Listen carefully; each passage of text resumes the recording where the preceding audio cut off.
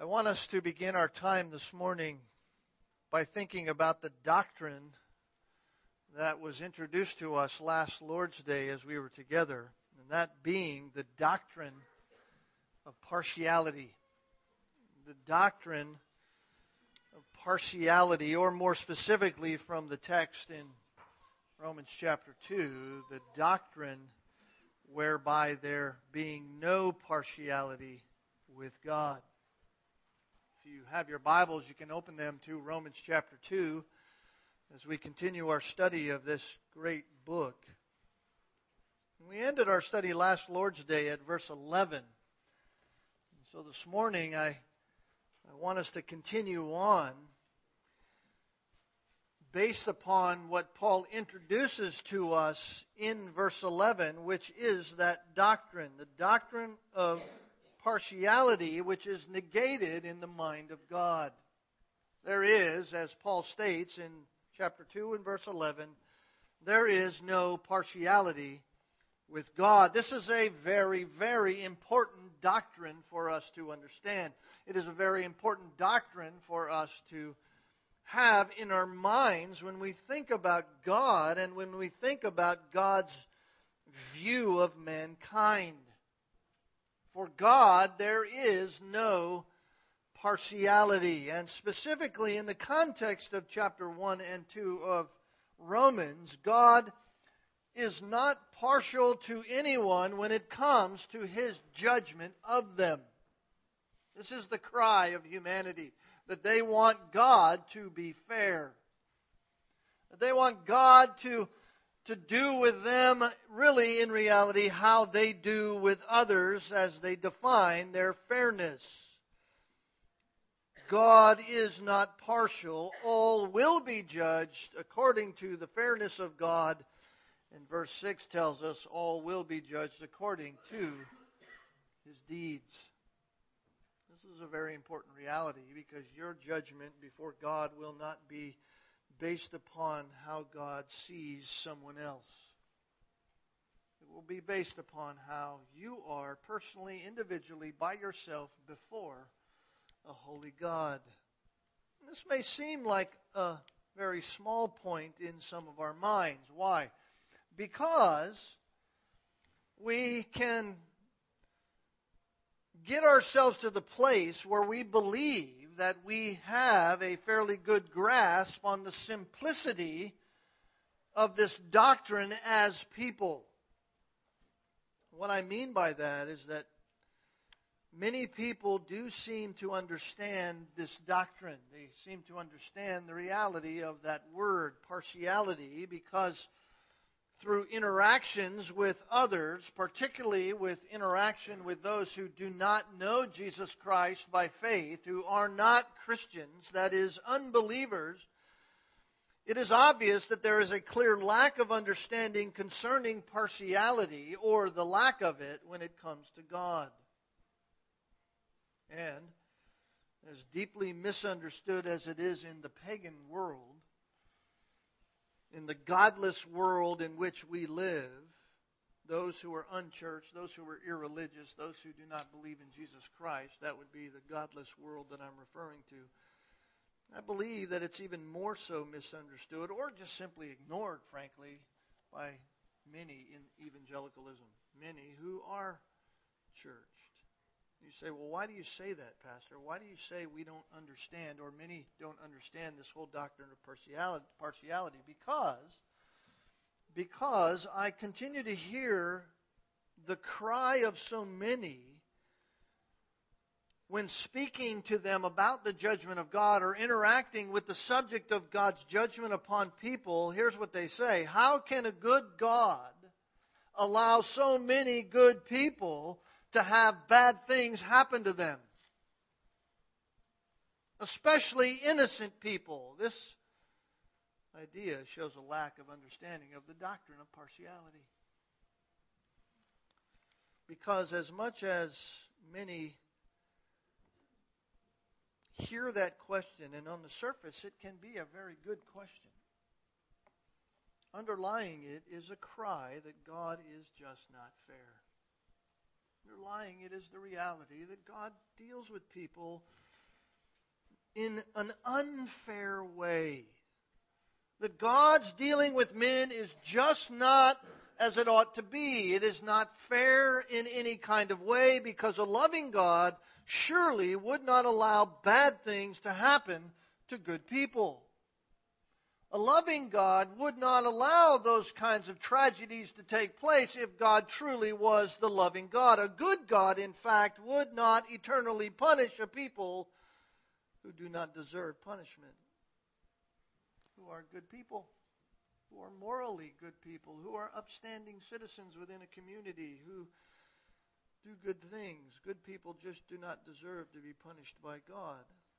And if that is the kind of God, and I have heard somebody say this to me, if that is the kind of God that the Bible speaks about, then they say, I want nothing to do with that kind of God. That is the cry of our day. That is, in fact, the cry of many within evangelicalism. There is a deception in the minds of many concerning God and His very character, which seems rather strange because this is exactly how the Bible describes God. It is a cry from people for the overarching benefit of God's love. In other words, if God is loving, His love must override everything else of His very character, or it is not the God that we want or the God that we believe to be the true God. And the world is correct in thinking that God will and does operate according to divine love. We would believe that. We would even say that God operates according to divine love. In fact, 1 John even says that God is love. God is love, and therefore His actions are born out of His very nature, His very character. He operates according to divine love. But sadly, the world and many who are linked to evangelicalism, who even claim to be saved, have wrongly and deceptively defined love as the outworking of partiality. That partiality is defined by the love of God, and because God is love, therefore God must be in some way partial to people. And in Romans chapter 2, the Apostle Paul anticipates that kind of argument from his own people, the Jews.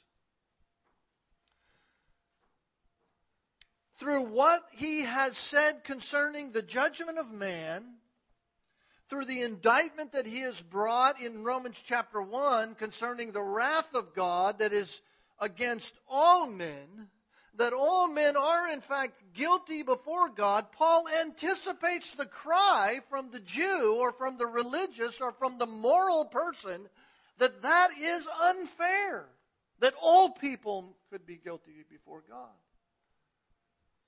It is screaming out, Paul is anticipating, from the lungs of those who truly believe that they can, in fact, because of their own morality, because of their own religiousness, because of their own way of keeping themselves better than everybody else, they can actually stand unpunishable before a holy and just God, because they have defined their standard of justification. And this is what Paul anticipates. And so his argument then to us has been in no uncertain terms that there is no partiality with God.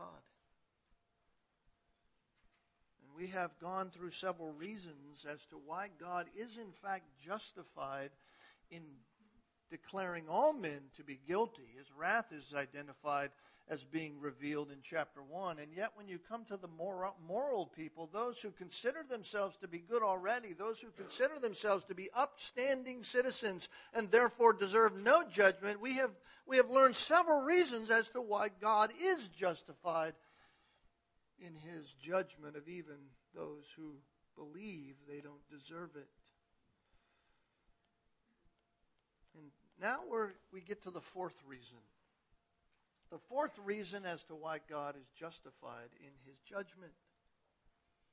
And the reason is just that, because God is impartial. Because God is impartial. See, it wouldn't be justified if God was not partial. If he was, in fact, showed some partiality to people, it would be not justified, because then some would be getting punishment and some others would not be getting punishment. But the fact of the matter is, God is just in his judgment of all people, including those who are morally upstanding people, because God is not partial. He is impartial. God is justified in his wrath and judgment of each person because, as we learned earlier, man's flagrant hypocrisy. Every person who says they don't do those certain things that we listed in verses 28 through 32 of chapter 1, I don't do them, and Paul says, but you're without excuse too, because you're a flagrant hypocrite, because you actually can judge somebody else's standard. You can judge them by your own standard, but you never look at your own self. You know that if God judges, certainly his judgment is according to truth, and certainly his judgment's going to fall on you too. So quit being the hypocrite and point the finger at yourself. Put yourself in the same group. You're going to be judged as well. Your flagrant hypocrisy justifies God's judgment.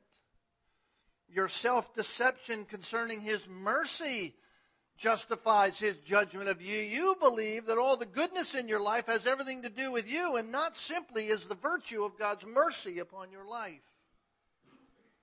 Verses 4 and 5 clearly showed us that. And then we looked last week at the motives of man's heart. The reality is that you will be judged according to your work. God sees exactly what produces that. A bad root always produces rotten fruit. In other words, you're the only ones whose deeds are going to pass the test of God's judgment are those who continually seek for God's glory, those who continually ask for honor before God based upon the reality of his honor, and those who in the body of sin want that sin swallowed up by immortality. It is those who will pass the testing of God's judgment. And the reason their deeds will pass the judgment of God is not because of them, but because their deeds are done through the power of the Spirit by way of a relationship with Jesus Christ. Of course, Paul hasn't even dealt with that reality yet. We've interjected that here because we know that to be true from the rest of Scripture. Paul will get to the issue of salvation. Right now, he's talking about judgment. And so Paul clearly is saying that if you're going to pass the scrutiny of God's judgment based upon your works, if you're going to pass the scrutiny of God and stand before God on your deeds, which all men will, guess what? If you're going to pass that on your own, your deeds are going to have to be perfect, without fail in any kind of way.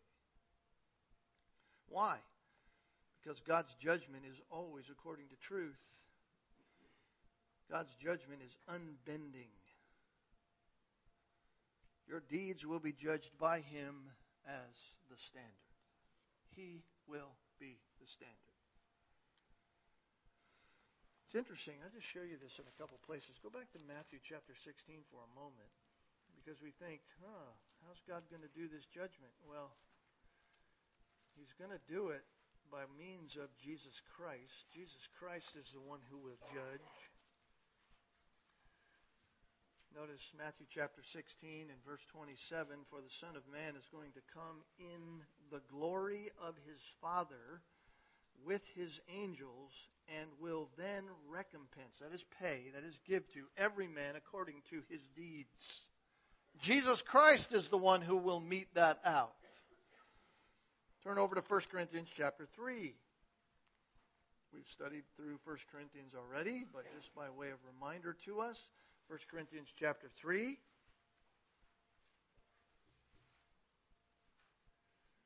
Paul talking about the church and the building up of the church He says, now he who plants and he who waters are one, but each will receive his own reward, that is his wage, according to his own labor. In other words, your works are going to be judged. Remember in 1 Corinthians, the Christian. And you're going to stand before Christ, and what is good and glorifying and honoring to Christ is going to remain, and what was done with a heart that did not have that as its desire will be burned up, wood, hay, and stubble. Why Paul can say even in chapter 4 and verse 5, therefore do not go on passing judgment before the time until the Lord comes, who will both bring to light the things hidden in the darkness and disclose the motives of the heart. And then each man's praise will come to him from God. Our lives are going to be measured before a holy God, and we see this all the way even to the end in Revelation chapter 2. Revelation chapter 2,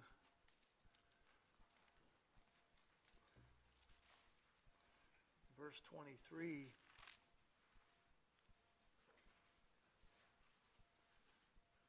Talking about the church in Thyatira. It says, I will kill her children with pestilence, and all the churches will know that I am he who searches the minds and hearts, and I will give to each one of you according to your deeds. This is Jesus Christ doing the judgment. And so when Paul refers to the judgment of God in chapter 2, verse 5 of Romans, that's what he's talking about. Jesus Christ, God giving Jesus Christ the authority to judge. And so the fourth reason why God is justified in his judgment of even the morally good is because there is in him no partiality. He is not partial to anyone. That means that God cannot be bought. It means that God cannot be bribed. God in his perfection and in his wisdom and in his character cannot be convinced against himself. And he cannot be leveled against him. It cannot be leveled against him that he is being unfair. Even though, ironically, man's cry is for God to be fair. Ironically, they want God to be fair, and guess what God will be? Absolutely fair. Absolutely fair. And therefore we have his answer to that cry. He is not partial to anyone. He will be absolutely fair.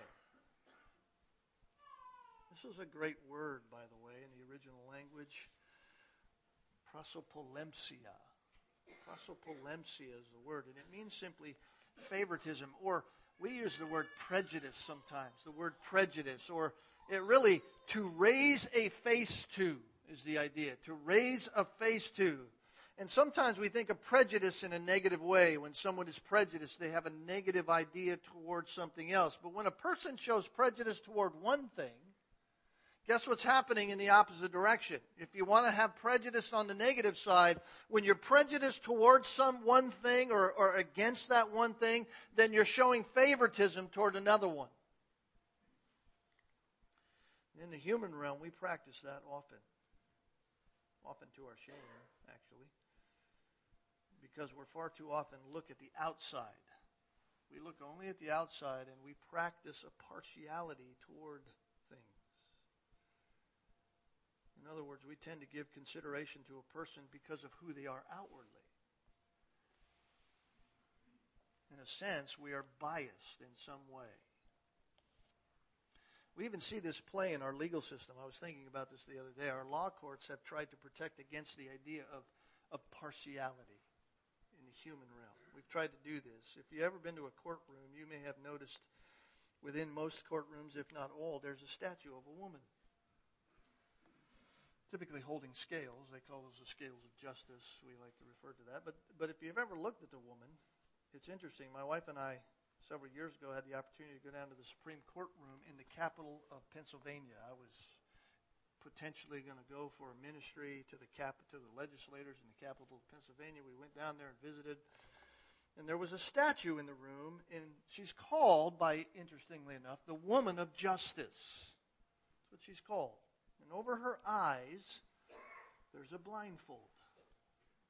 There's a blindfold over this woman's eyes. And the idea is a symbolism that the statue of justice cannot see who is standing before them in judgment. They stand there with impartiality. There is a blindfold over their eyes. They are impartial, never tempted toward partiality with the scales of justice. That's the idea. We have that as a system in our law system. And that's a great concept for a system. But a system that is run by men. Men are all partial in some way. And so our justice system, and every justice system ever known to man, needs some kind of outward rule of restraint. It needs something else to hem it in, because the tendency of our heart is to be partial. So men, even in their wrongness, have created a system of law in which restrains their partiality, or hopes to restrain their partiality. It's man's tendency. It's our tendency to be unfair rather than fair. But it's just the opposite with God. Because when it comes to the day of judgment before God, all will be judged according to perfect impartiality. There will be absolutely no partiality. It won't matter how educated you are. It will not matter the popularity that you have among people or how many enthusiastic thumbs up you got across the globe on Facebook. None of that will matter. It will not matter as it did in the days of Israel when Israel chose a king and they looked at the outside and they saw Saul and he was such a great and glorious guy. I mean, he was the Adonis kind of man. They wanted him. He had the stature of a man, the beauty that they ought to follow. It was not like that before God. Why? Because God is not partial to any of those things. The cry of unfair will not be sustained in the courtroom of our holy God. As Paul described to the Galatian believers in Galatians chapter 6, verse 7, do not be deceived. God is not mocked. For whatever a man sows, this he will also reap. That term mock, by the way, is an interesting term. The verse, it means to turn your nose up at. God will not, by anyone, have them turn their nose up at God. You probably have seen that in your own children from time to time. You give them a command, the potential consequences that might come from that command if they do not do what you ask. They turn their nose up at it. That's mocking. They're turning their nose up at what you say, deceiving themselves into thinking that you really don't mean what you say. And guess what happens, sadly, to many of us? We actually don't mean what we say. We've taught them that. We don't apply exactly what we've said we were going to apply by way of judgment. We are partial. And we actually contribute to their deceived belief that God will operate just like we do. This is exactly what Satan did in the garden with Eve, isn't it? We know it. We read it. We go to the first book of the Bible in Genesis and we read it. Eve, here's what he said. Surely you will not die. Satan was turning his nose up at God. Surely, that's not what God meant.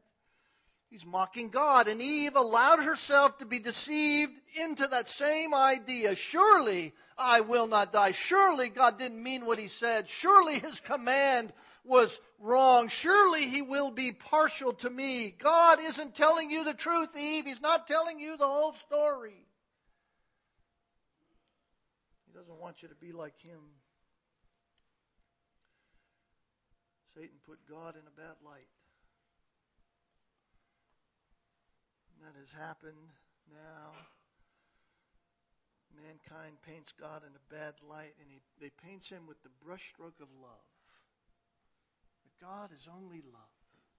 Don't believe that He's got judgment. Don't believe that He's got wrath. Don't believe that He'll actually judge you. He's love. And by our redefined and refined definition of God, mankind has mocked God. Turned their nose up at Him. Simply because we actually believe that just because we live a certain way, or because we go to church, or because we go to Mass, or we've been baptized, or we're ignorant of what the Scriptures say. Maybe it's because we never had a Bible. God's not going to judge me. I've never had a Bible. I never owned a Bible.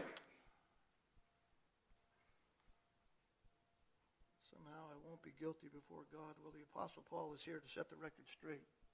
Not only for his countrymen, but for all of us. He's not simply just talking to the Jews. He's talking to all of us. The Spirit of God is speaking here to us. And while God is impartial, His impartiality, get this, this is where His impartiality comes in. His impartiality takes into account the different spiritual light that you have been given.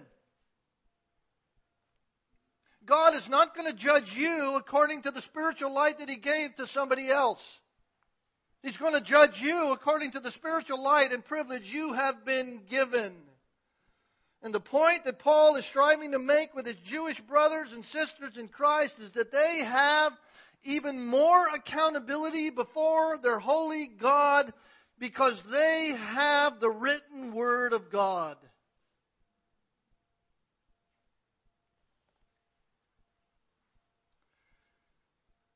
Every time you and I, listen, every time we sit under the teaching of the Word of God, every time we open the Scriptures, every time we're challenged by somebody else, every time we talk about it, we have an increased responsibility to it.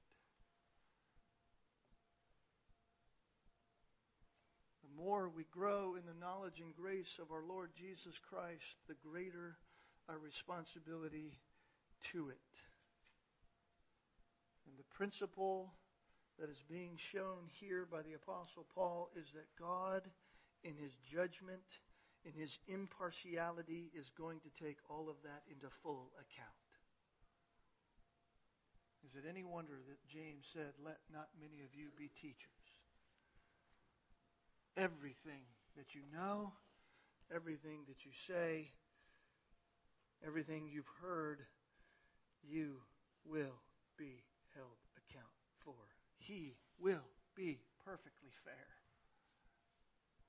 God will be perfectly fair, and He will be perfectly just, and it will be perfectly right. Now, if you're here this morning and that does not affect you, have somebody check your pulse. It is a very dangerous thing for us to say, "Lord, Lord, have we not done such and such in your name," and yet not live according to it.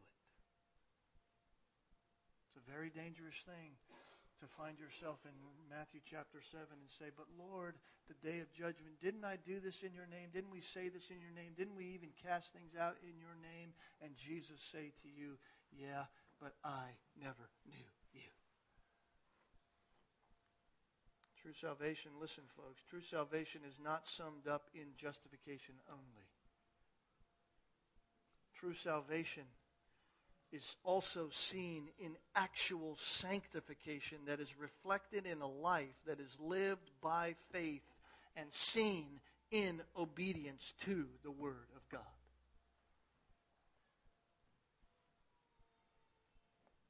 And so the remainder of chapter 2, Paul is contrasting two types of sinners. Two types of sinners. One group. It's all sinners. And here's the contrast of the sinners within it so that the Jews get it highlighted in their mind, so that the moral person gets it, so that those who have the Word of God get it. Those who have not had the privilege to have the written law of God, and those who are so privileged to have the Word of God. That's who Paul's contrasting here. Sinners.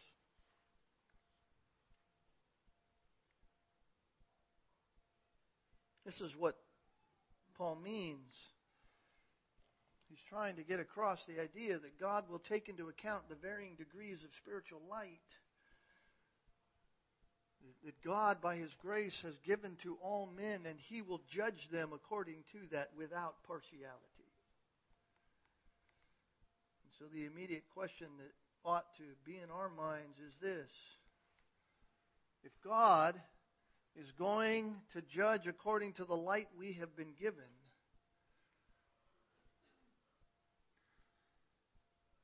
what am I doing with that light, number one? But also, does that mean that some will pass the judgment of God without knowing Christ?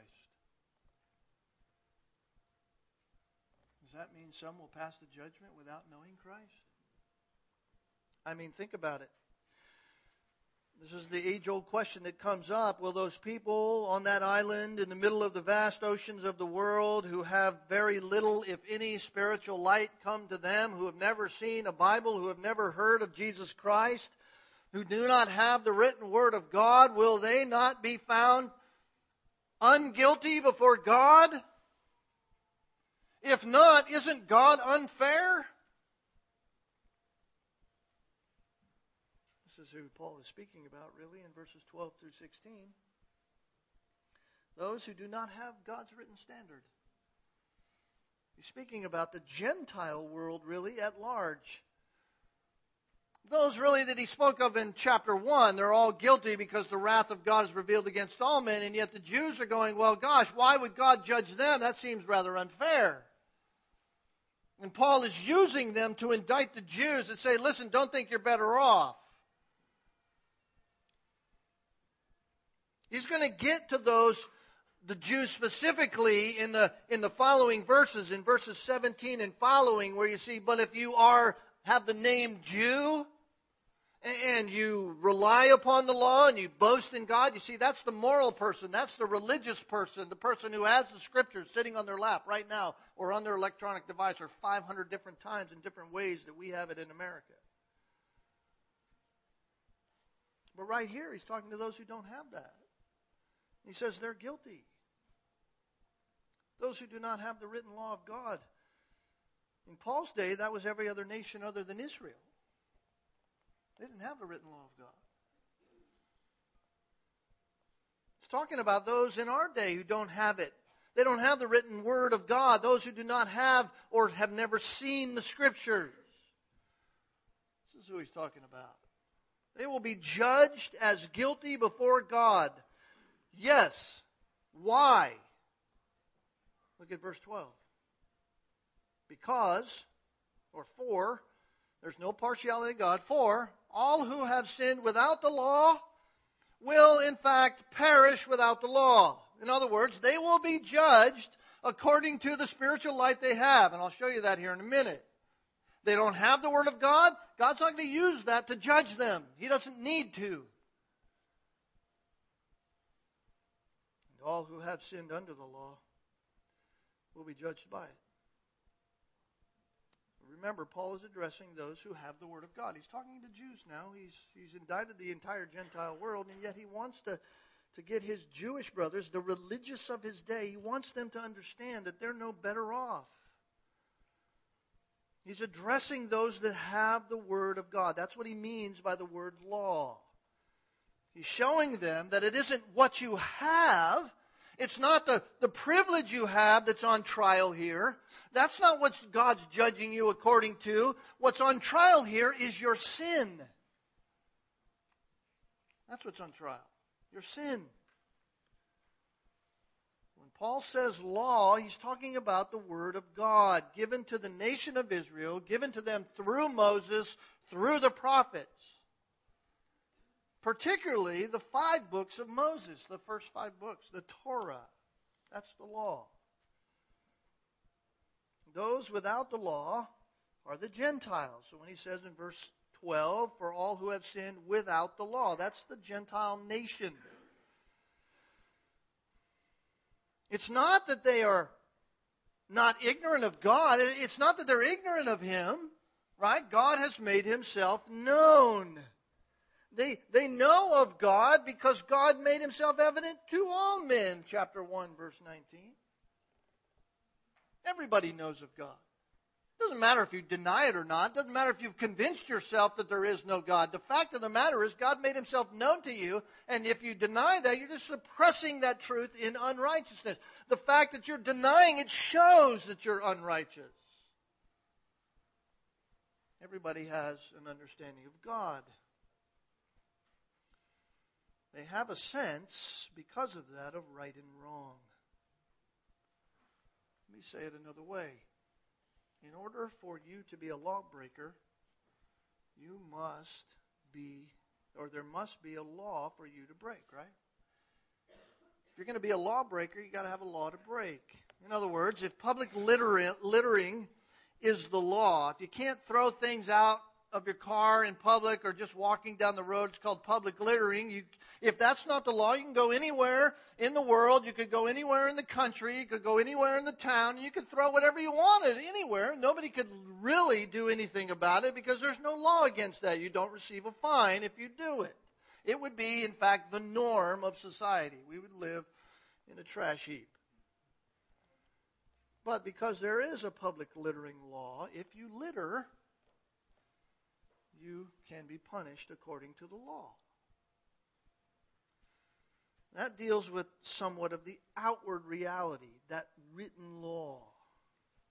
But God, in his wisdom and in his divine nature, has made it so that every man has a knowledge internally of him.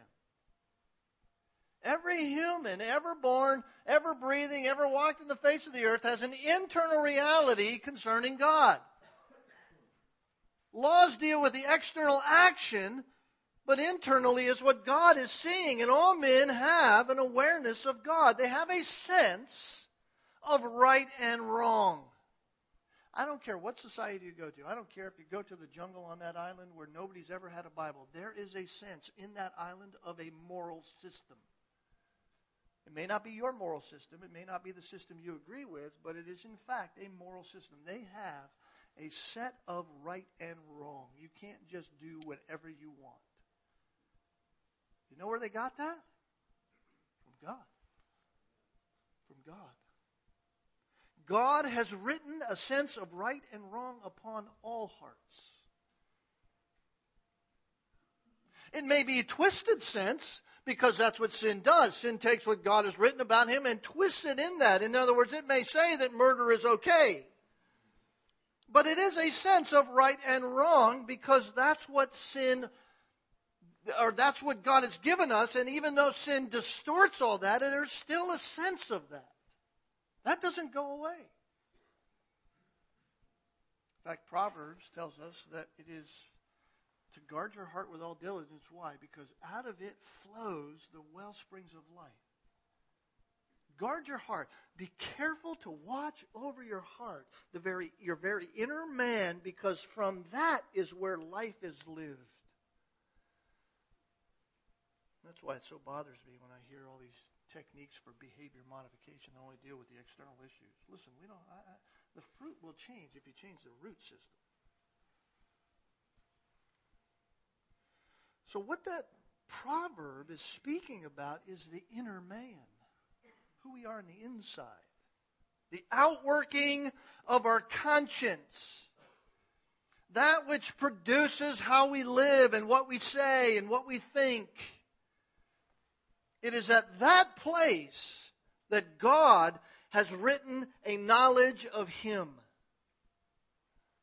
That's what Romans 1 is saying. God made it evident to them because God made it evident within them. So when you look at creation and you see the divine attributes of God, his divine nature and eternal power, you have a sense of there is a God. And you know that to be true by your very innate reality because God put it there. And because of that, every man is required by that understanding to acknowledge God, to acknowledge the Creator. They may call it something different. I mean, Paul walks into Athens in Acts chapter 17, and he says they got a statue to every god they've ever thought they ever had, and they even have one-to-one to an unknown God because, man, we don't want to forget about the ones we've forgotten about or never known about. And Paul says, well, listen, let me tell you about the unknown God. I'm going to tell you about the God. The one you don't have any statues to. We all have that understanding, and we have a responsibility to acknowledge God and then to seek for Him. Even though our sin doesn't want us to do that, as we'll see in chapter 3, there's no one who seeks for God. Man has refused to do what Paul is describing. Even those who do not have the letter of the Mosaic law will be judged by the knowledge of God that they have. God will not judge them for not knowing the Mosaic law, but He will judge them for not acknowledging Him. He will judge them for the application of the system of right and wrong, even a flawed system of right and wrong that proves that they know God.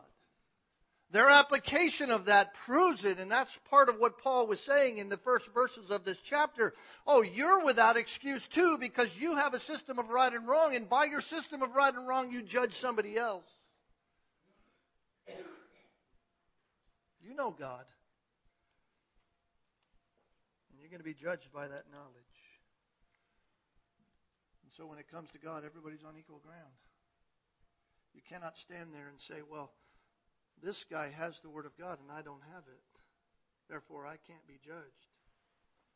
Everybody's on equal ground. God's not going to judge you according to that. God's going to judge you according to what He did give you, and He gave you a knowledge of Himself. Notice what verse 12 says. All those who have sinned without the law, that is the Mosaic law, the Word of God, will perish without that law. They'll be judged according to what they know. And those who have sinned under it, those who have it, who knew the law and yet didn't do the law, they're going to be judged by that very law. There is complete impartiality. What a wonderful thing. God will, in fact, be fair. And so the real issue that Paul is getting to is this. Every person, we are all swimming in a cesspool of sin. All of us. Sin is the issue here. It doesn't matter whether you think you're more savable simply because you have God's Word than the guy who doesn't have God's Word. The fact still remains that you are still in a cesspool of sin. And all of those who are found to remain in that sin at judgment will be thrown into outer darkness without partiality to what you may have attached to your own very life. Doesn't matter. If your righteousness has anything to do with you, then you are deceived and you will perish. To whom much is given, much is required. Paul says to his Jewish brothers in verse 12, all who have sinned under the law will be judged by that very law. The person who has not been given or seen God's Word will be judged by what God has shown him, what God has given to him through His creation, through what He has shown every man. But to those who have been given the Word of God, God will judge them according to that greater knowledge. You see, with greater knowledge comes greater responsibility. Some of you might even be saying here sadly this morning, I wish I hadn't come today.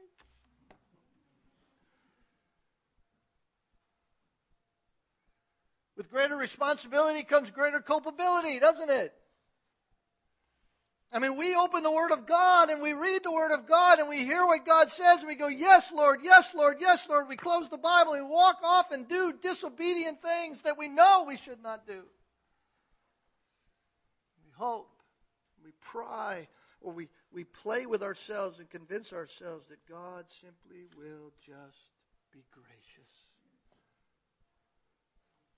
It's true, He will be, but He will be completely fair, according to truth. Notice what Paul goes on to say in verse 13, for not the hearers of the law are just before God, but the doers of the law will be justified. You see, it will be no good to say at judgment, but I have the Word of God and I read it daily. It'll be no good just to say that. He isn't, again, saying that you can be justified by doing that daily, that you somehow can link your justification to that. If you want to attain righteousness that way, remember, you have to be perfect. You have to never fail in one small part. If you want an illustration of that, go to Luke 10, the parable that we all like to go to when we want to give things to people, the Good Samaritan. Remember, Luke chapter 10 is based upon Jesus' words with a lawyer who says, what can I do to be justified? Jesus says, what's the law say? In other words, if you want to live according to the law, you better be perfect. And he says, well, I've done all that. What must I do now? And Jesus gives him the illustration of the Good Samaritan. He says, now you go and do the same. The guy goes away with his head dropped down because he knows he's failed at that so many times. See, what Paul is saying here is don't think that just because you have the Word of God that it is good enough. That's what he's saying to the Jewish people. Don't think because God chose you and God gave you His Word personally that you have the written Word. Don't think that that is good enough for you. You see, that's what the Jews believe. They believe that because they had been God's chosen people, because God had chosen them to receive His Word, that they had some special place in His favor when it came to judgment. Paul is saying that has never been the case. It's not the hearers of the law that are just before God. It is the doers that will be justified. You say, well, what is he saying? Well, here's what he means. He's saying this to the Jews. The law of God, that is His written word, what you have, and more so on your very lap right now, was given to you not to be simply contemplated, not to be just discussed in circles of higher theology. No, it was given to you so that you might obey it. Obey. Therefore, don't treat it like someone who goes to a college class and just audits the course. Don't treat it like that. Don't go to the Word of God like a college course that you're auditing where you go and you just don't want the credit because you don't want the accountability to complete the work.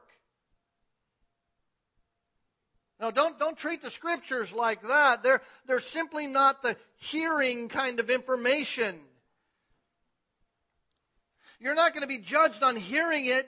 You're going to be judged on doing it. In God's eyes, there are no spiritually auditing in His school. It's not happening. You cannot just be a hearer of the Word.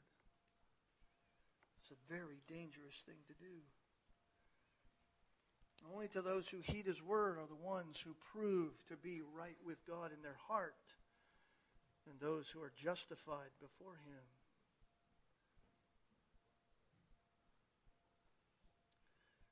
Listen, it's very dangerous. The person who is satisfied with the superficial hearing of God's Word, and yet they have no desire or passion for obedience to God's Word. If you're just superficial, you hear it and it just brushes off, goes off your back, you have no passion for obedience, guess what's happening? You are deceiving yourself into thinking that you're saved when potentially you're not saved at all. Now, if you think that's not dangerous, have somebody check your pulse.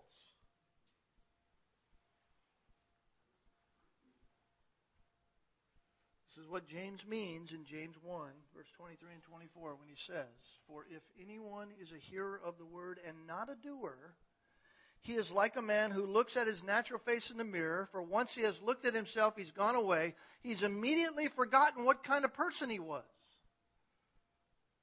You see, what James is intimating is this: to have the mirror of the Word of God and not do it is to prove yourself a mere hearer of it.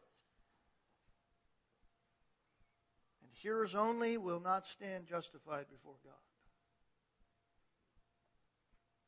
And so Paul is saying then to the Jews, look, don't think that God is going to be unfair with you, or that He's unfair with anybody. Don't think that.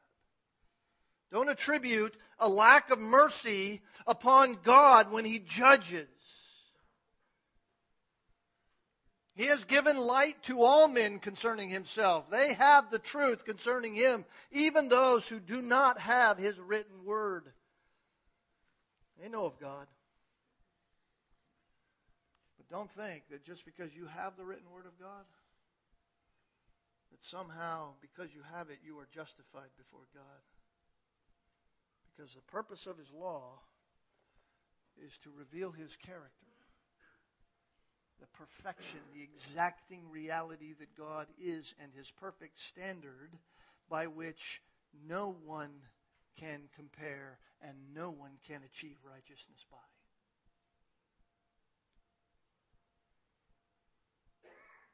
You say, well, how do we know then? How do we know that those who don't have the written word of God, how do we know that they have a knowledge of God written upon their hearts? Maybe it isn't enough that the Bible tells us that.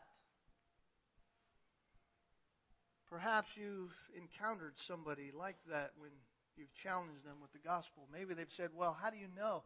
Maybe it's not enough that the Bible simply tells us that. How are you going to answer that? Well, I'm going to suggest to you that you just turn to Romans chapter 2 and read verses 14 to 16. Because here's what it says. How do we know they have that? I'll show you. I'll tell you how we know. Here it is. For when the Gentiles, in this context, that's those who don't have the Word of God. For when the Gentiles, who do not have the law, do instinctively the things of the law, these, not having a law, are a law to themselves, in that they show the work of the law written in their hearts.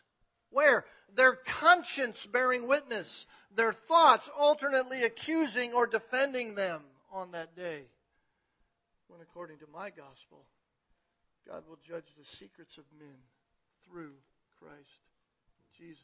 Listen, the reason that even those without the written words are guilty on the day of judgment is because their conscience is their law. Every one of us has a conscience. Even the person who's never seen or read the Word of God, they have a conscience. And God has put on their conscience a morality. The very fact that they do things that are right and wrong, even when there is no written law of God for them to judge whether their system of right and wrong is in fact right or wrong, proves that it is written within them. In some measure, it is there. They have an intuitive sense of the difference between what is right and what isn't right. And it is that sense, it is their conscience that bears witness on the day of judgment. Conscience. You cannot escape it. You try to escape your conscience today, it drives you nuts. It will drive you crazy. It will waste you away. And yet your conscience will be there in the day of judgment weighing on you. This is part of the thing that I think is so hellish about hell. You will never be able to escape that reality in hell. Your conscience, divinely given to you by God, will always be accusing you. You should have done it different. You can never escape it.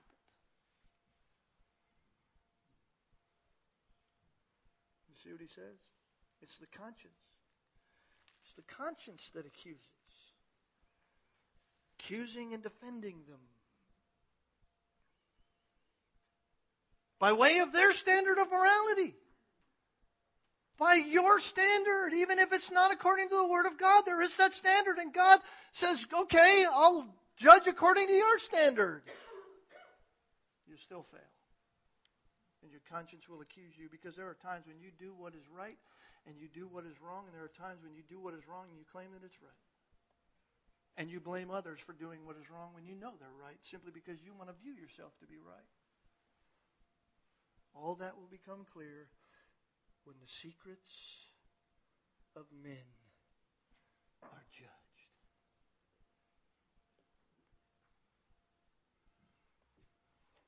Paul says, this is what my gospel teaches. This is what my gospel teaches. My gospel doesn't teach that, oh, God's just loving and He's going to come in and don't worry about your sin. Go ahead and believe with words, but live however you want. It won't matter. God's a gracious God. He's just going to usher you into glory. Don't worry about it. Nope. Paul says that's not what my gospel teaches. According to my gospel, God will judge the secrets of men through Christ Jesus. You see, beloved, judgment is coming. Judgment is coming. And it's coming through Jesus Christ. And so we must not forget that Paul is not speaking about how someone is saved here. In chapter 2, Paul's not dealing with the salvation issue. He's dealing with judgment. The issue of how to get saved, that's coming. Paul's going to get you there, but you've got to be lost first. This is simply about how and why someone is judged. The guilty Gentiles are always guilty because God's given them the standard. The Jew, the moral person who has this right and wrong above everybody else, and especially those who have the written word of God, you're even more culpable before God. This is how and why we're judged.